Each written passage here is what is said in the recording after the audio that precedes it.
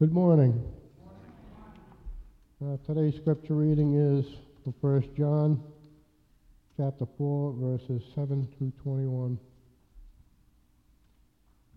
Dear friends, let us love one another, for love comes from God. Everyone who loves has been born of God and knows God. Whoever does not love does not know God, because God is love. This is how God showed his love among us. He sent his one and only Son into the world that we might live through him. This is love, not that we loved God, but that he loved us and sent his Son as an atoning sacrifice for our sins. Dear friends, since God so loved us, we also ought to love one another. No one has ever seen God, but if we love one another, God lives in us, and his love is made complete in us. This is how we know that we live in him, and he in us. He has given us of his Spirit, and we have seen and testified that the Father has sent his Son to be the Savior of the world. If anyone acknowledges that Jesus is the Son of God, God lives in them, and they in God. And so we know and rely on the love God has for us. God is love. Whoever lives in love lives in God, and God in them. This is how love is made complete among us, so that we will have confidence on the day of judgment. In this world we are like Jesus. There is no fear in love, but perfect love drives out fear, because fear has to do with punishment. The one who fears is not made perfect in love. We love because he first loved us. Whoever claims to love God yet hates a brother or sister is a liar. For whoever does not love their brother and sister whom they have seen cannot love God whom they have not seen. And he has given us this commandment: anyone who loves God must also love their brother and sister. May God bless the reading and hearing of his word.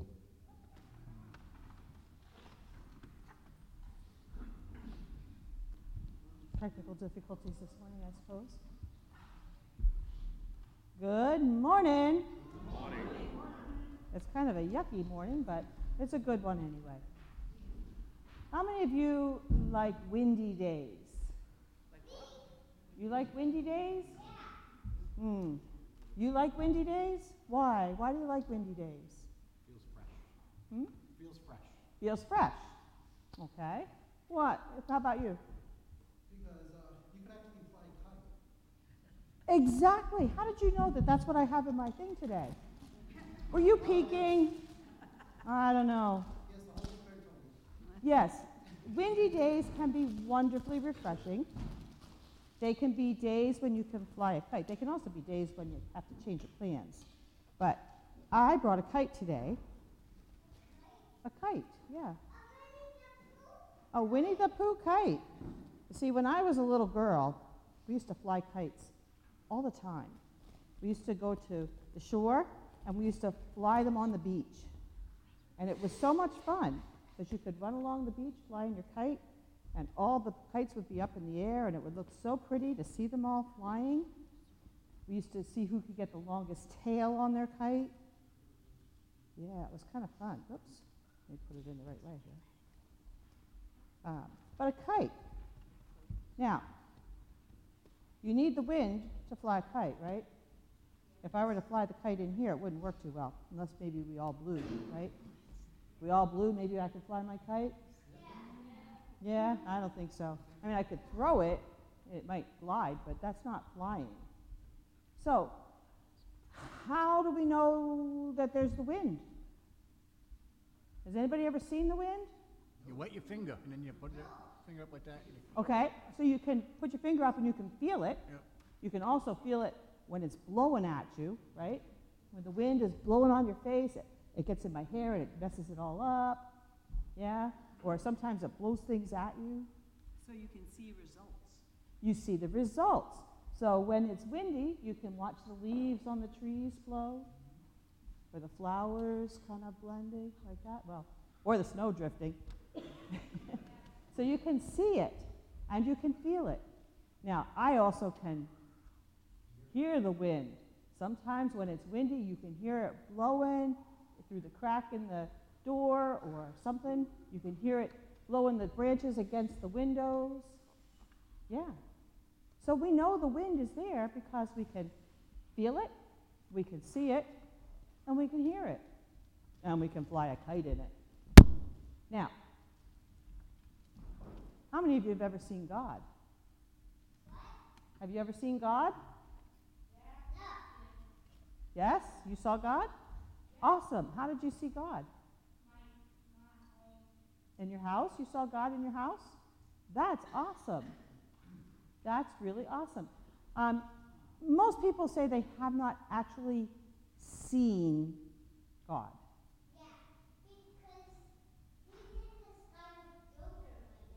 He's in the sky with Joker? Oh, is he straightening Joker out?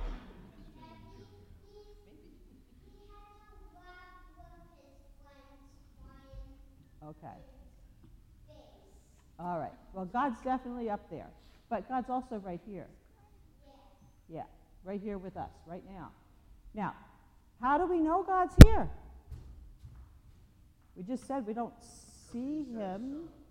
I don't see him sitting there, but we can see how he moves. His right? results, like Sandy said. Hmm? His results, like Sandy said. Yes, his results, what he does, how he moves through people and makes things happen the way he wants them to happen. We can feel his presence with us.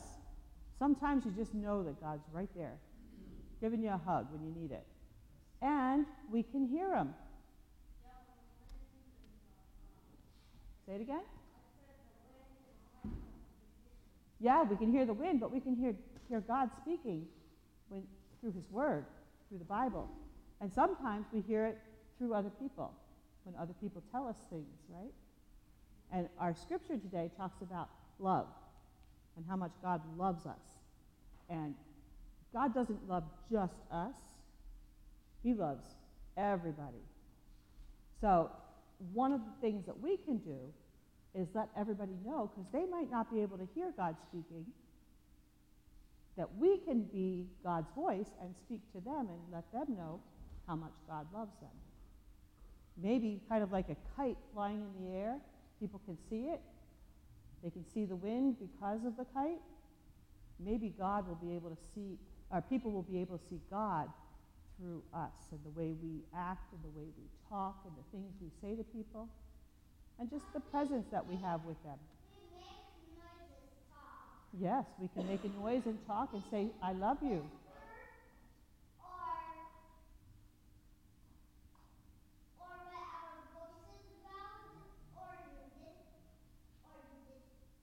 Yep, sometimes we can whisper it. I love you. And sometimes we can shout it, I love you.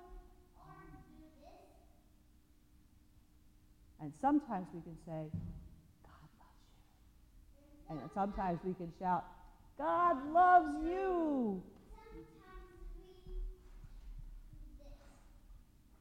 Yep, and sometimes we just make mouth movements and we don't actually say anything. Mm-hmm. And sometimes it has to come from down here in our hearts. Sometimes we say things that we don't really mean. But one of the things we're going to make sure we do lately, or coming up, because Valentine's Day is coming, and we always tell people we love them on Valentine's Day, right? But we shouldn't just wait till Valentine's Day. We should do it every day. So let's try to remember to show people God by the way things we do, tell people, and let them feel God's presence. Let's pray. Dear God, thank you so much for the wind. Sometimes we like it more than others, but thank you for it anyway. It lets us fly kites and know that you are there. Help us to let others know that you are there by the way we act, the way we move in this world, the things we say, and the things we do. In Jesus' name we pray. Amen. Amen.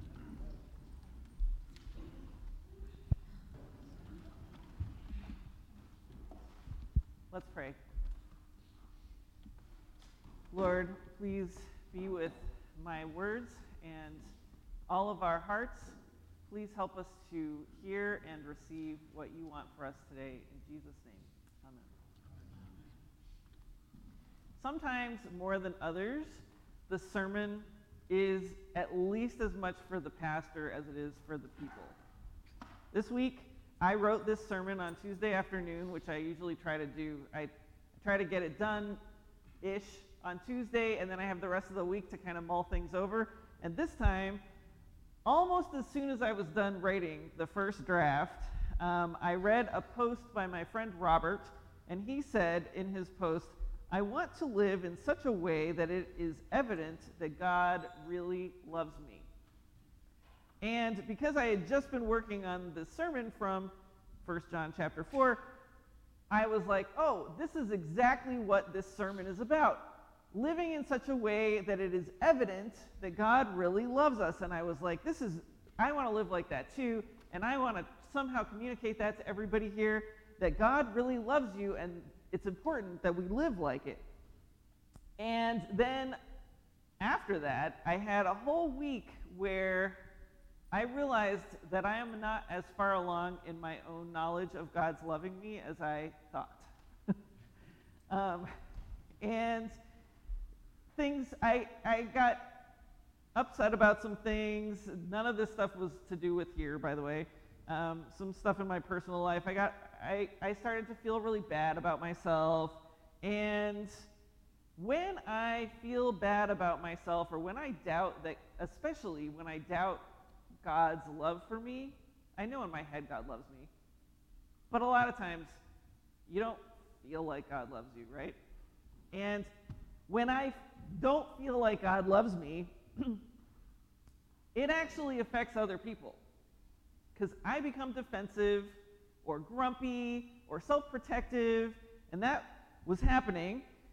And so I really had to think about this passage this week a lot. And I am more convinced than ever that living in such a way that it is evident that God loves us is how we glorify God. That is the most glorifying thing you can do. And the reason is because when we know for sure that we are loved by God and we can live like it, that is what fuels us and enables us to truly love God and each other. Our passage today tells us we love because He first loved us. We do not muster up love for God on our own. And you know that on a human level, it's really hard to love somebody if they tell you to, but don't give you a reason. Or if you can tell that they don't really like you very much. Right? It's really hard to love someone that does not love you back. And we can love God because He loved us first. We don't have to try to love Him first so that then He'll love us. It's the other way around.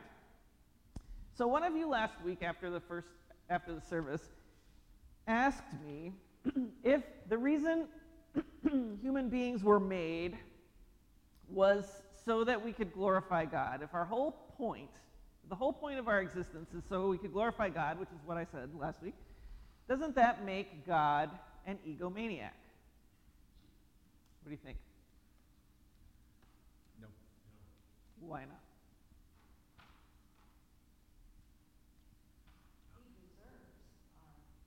Okay. Because it's good for us to love Him. Okay, it's good for us to love Him.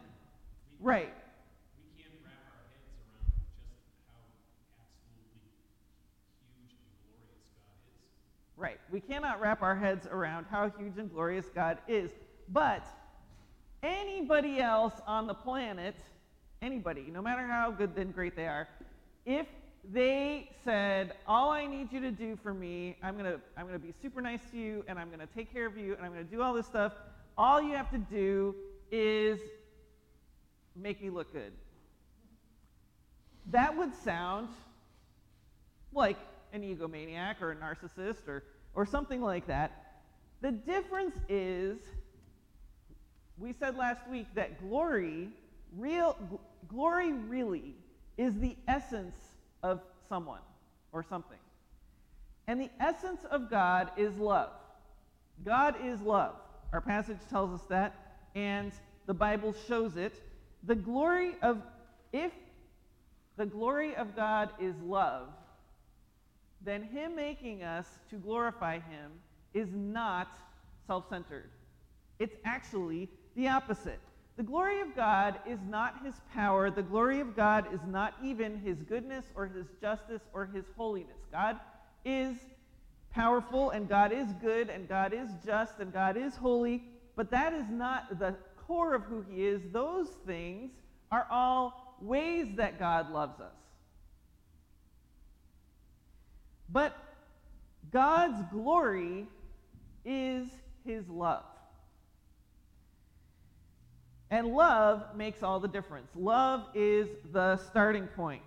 If you go to seminary, you will have to take a class or a few classes about theology, and they will tell you all these different ideas that people have had about God and how the Christian faith works, and sometimes it's interesting and sometimes it's less interesting, and some of the ideas that people have had, you can tell they're just nuts, and other ones seem to make more sense. And a lot of times your seminary professor, I don't care which seminary you go to, I suspect that many professors will say something like this. They'll usually tell you which views they don't agree with. And they'll say something like, some people hold these views because they start with the love of God. And it's just too permissive. It's just too wishy-washy. That's not a good place to start. Well, I disagree.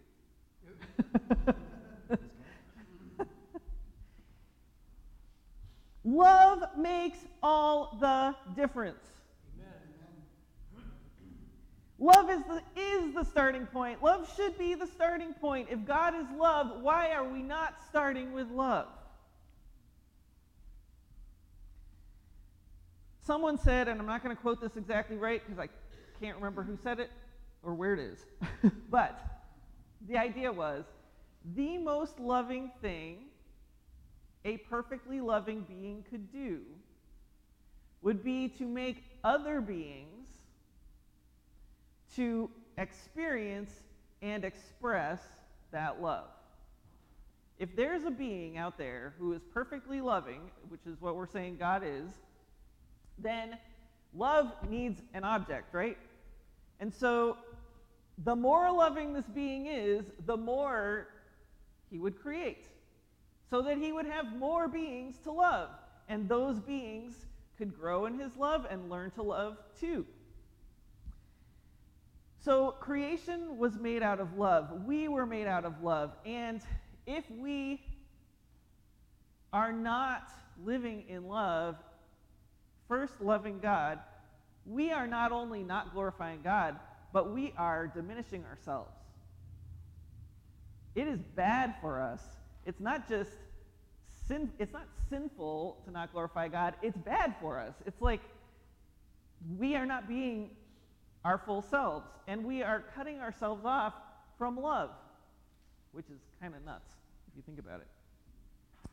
Just because human love is disordered, which it is, all of us, no matter how loving we are, our love is disordered because we are in a sinful, broken world, and it affects how we're able to love. Just because human love is disordered does not mean that we should avoid or gloss over or ignore the truth that God's glory is love and love is God's glory. Amen. In fact, because human love is disordered, that is all the more reason that God's love should be our starting point. How else are we going to know what love is? Right? And so we should always, always keep in mind that God is love. that will help us read our Bibles better. It will help us view each other better. And it will help us view our own lives better if we start with the fact that God is love. So John says in verse 7, "Dear friends, let us love one another, for love comes from God. Everyone who loves has been born of God and knows God." This is a little bit, if you take this at surface value, there's some maybe ideas that you might go, is that right? Here's what I think John might be implying. If God is love, and God is the creator of everything, all other love comes from God. That is, the only reason there is love anywhere is because of God, who is love. That's not to say that our love is not going to be disordered. It is. We already talked about that. But if there is love in any little glimmers and glimpses anywhere, whether people know about God, believe in God, any of that stuff, any love comes from God. We've said a couple of years ago, there was one sermon where we talked about how all truth is God's truth. If it's true, it's God's. You could say that all love, if it's really love, is God's love. Then John says, he keeps going with these weird ideas. Everyone who loves has been born of God and knows God? What? All right, so let's say this. Not everything in the world that looks like love is truly love. Sometimes, actually quite often, it is the exact emotional neediness and selfishness and manipulation that we accuse God of having when we feel uncomfortable with the idea that God wants us to glorify Him. Because we are selfish and needy and manipulative in our love, we assume that that's what God is like too. But He's not. So not everything that looks like love or that we call love is really love. And some love, that there really is some love there, is disordered or even diseased. But if there is any genuine love there, that love, even that teeny little grain of it mixed up in all the other mess, is from God and is a glimpse of His glory. And in that sense, that person, anyone who loves, knows God. I really believe that God puts those little glimmers and glitters of love in people everywhere because that's a way that He can get in. If people are paying attention. A baby who is born with severe birth defects is a human being. Right? Even though we might lament the disfigurement or the limitations. So just like that, disordered love may still be love even if it's pointing in the wrong direction or it's being realized in a way that doesn't match up with what God desires and designed us for. And that doesn't mean that we don't try to correct that love, but we can acknowledge that there is love, which is something of God, in a situation. In verse 8, John says, "Whoever does not love does not know God, because God is love." So John is writing to a church. This is a letter to a church. And so you got to think that he might be saying, there are some people in the church that he was writing to, or maybe some other churches, who are not actually very loving. There are some really unloving people in some churches.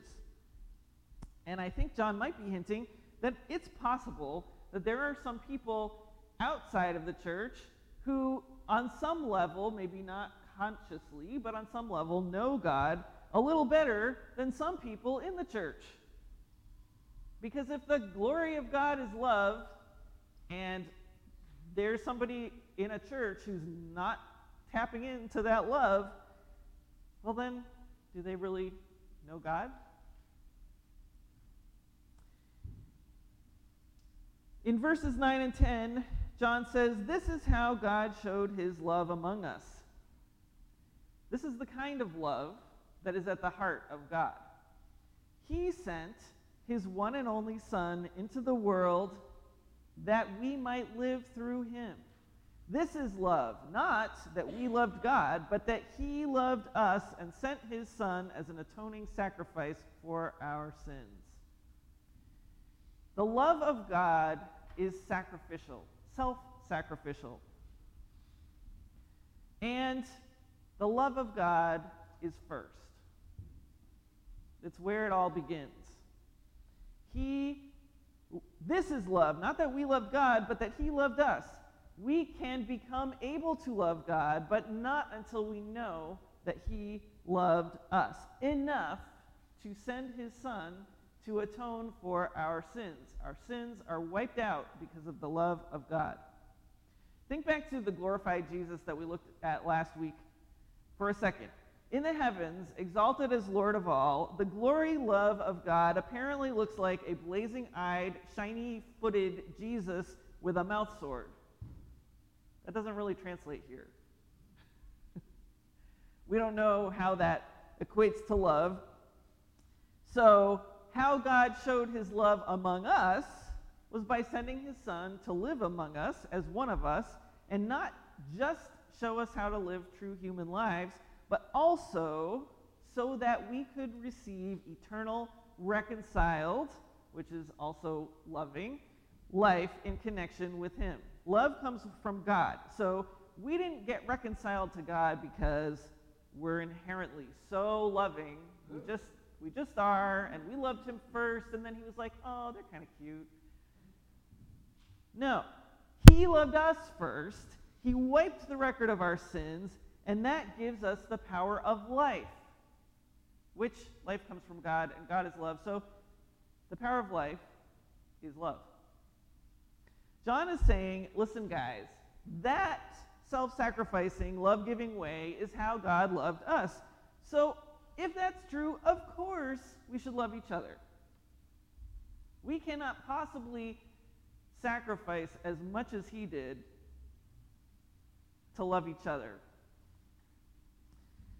In verse 12, he says, "No one has ever seen God, but if we love one another, God lives in us, and his love is made complete in us." So that's sort of not true, because John saw Jesus, and Jesus said in John's gospel, whoever had seen him had seen the Father. But I think John's point is that we don't walk around and oh, here's God visible here all the time, and we certainly don't see Jesus with the mouth sword on a regular basis. The point he's trying to make is we see God in the love between us. If we love one another, God lives in us, and his love is made complete in us. God can live in our lives, which is kind of what we were singing about with the Holy Spirit song. God comes down, he rests on us, but he actually also wants to live in us. And we can live in his life because of the Holy Spirit, because we know and make known the truth that God the Father sent his Son to save the world. Verse 15, "If anyone acknowledges that Jesus is the Son of God, God lives in them, and they in God." Now this might sound like a theological statement, a doctrinal statement. It is. This is the kind of thing that you would talk about in seminary. If anyone acknowledges that Jesus is the Son of God, God lives in them, and they in God. But verse 16, "And so we know and rely on the love God has for us." I think, well, this is maybe not the core verse of this passage, but it's the one that's really standing out to me this week. We know and rely on the love God has for us. Acknowledging that the Father sent his Son and then his Spirit, the way that John writes about it, is way more than nodding our heads yes. Yep, I acknowledge it. Acknowledgement in English sounds kind of like really minimal commitment. It is so much more than that, the way that John is talking about it. Acknowledging that God the Father sent his Son and loved us through his sacrificial death and resurrection is acceptance, and it is an act of love. When we acknowledge by receiving God's love for ourselves, that is how we first start to glorify God. We rely on the love God has for us. This is really closely related to my friend Robert's point. I want to live in such a way that it is evident that God really loves me. How else can you make it evident that God loves you? Rely on it. Last week, we contemplated the glorified Jesus and talked about how it's important to remain in awe of God and not take him lightly. And we did that on purpose, because it is. And then in Morning Quiet this week, that topic came up again, and we also talked about how it's actually not inappropriate to be a little actually afraid of God, because he could mess you up. He could. And we need to acknowledge that, and I'm going back to that verse in Amazing Grace where it says, "Grace taught my heart to fear." You gotta have that realization that I am just kind of messed up here, and there's God, and God could mess me up even more than I already messed myself up. But grace also relieves our fears. John is encouraging us that after grace teaches our hearts to fear, which it needs to do, that is a grace, grace needs to relieve our fears. We should not stay in that state of fear. Respect? Yes. Fear? No. We should accept Jesus' love as he reaches out to us and touches us on the shoulder like he did to John last week and tells us not to be afraid. We rely on the love God has for us. We live in such a way that it is evident God loves us. John says, God is love. Whoever lives in love lives in God and God in them. This is how love is made complete among us so that we will have confidence on the day of judgment. In this world, we are like Jesus. I love that. We glorify God by becoming like Jesus, which is to say, by loving God and, as a consequence, each other. We're always saying, what would Jesus do if he were you? Love you. That's what he would do. He would love you. And when we are like Jesus in this world with the help of the Holy Spirit that God gave us, we will have confidence on the day of judgment. No more fear, guys. God is an awesome God. He could mess you up, but he doesn't want to. And his love sacrificed everything to reconcile you to him. We got to rely on that love. John tells us fear has to do with punishment, but we don't need to be afraid of being punished anymore. God sacrificed too much in his love for us to not rely on that love and get stuck in our fear. It doesn't glorify God if his people run around afraid of him. It doesn't. So afraid of him that then we become afraid to love each other with as much self-sacrifice and abandonment as he loved us. Love is where it all begins. We love because he first loved us. When we acknowledge, by which I mean, and I think John meant, but when we accept and rely on God's glorious sacrificial love for us, we don't lose our awe. When you have a glimpse of how much God loves you and how trustworthy that love is and how that's never going to let you go into punishment and you don't have to be afraid, you don't lose that awe. That's insane. That love is incredible. You actually grow, the more you rely on that love, the more you lose your fear, the greater your awe will grow.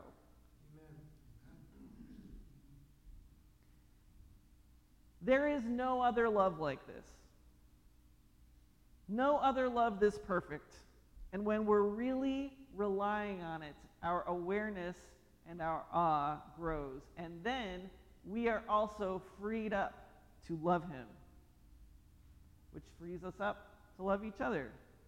And that is how we glorify God. Amen. Lord, this is big stuff, and we can acknowledge these things in our brains and still not exactly know what we think about it, or certainly what we feel about it. Please help us, Lord. Please help us to rely on your love. We love you too. In Jesus' name, amen. Amen.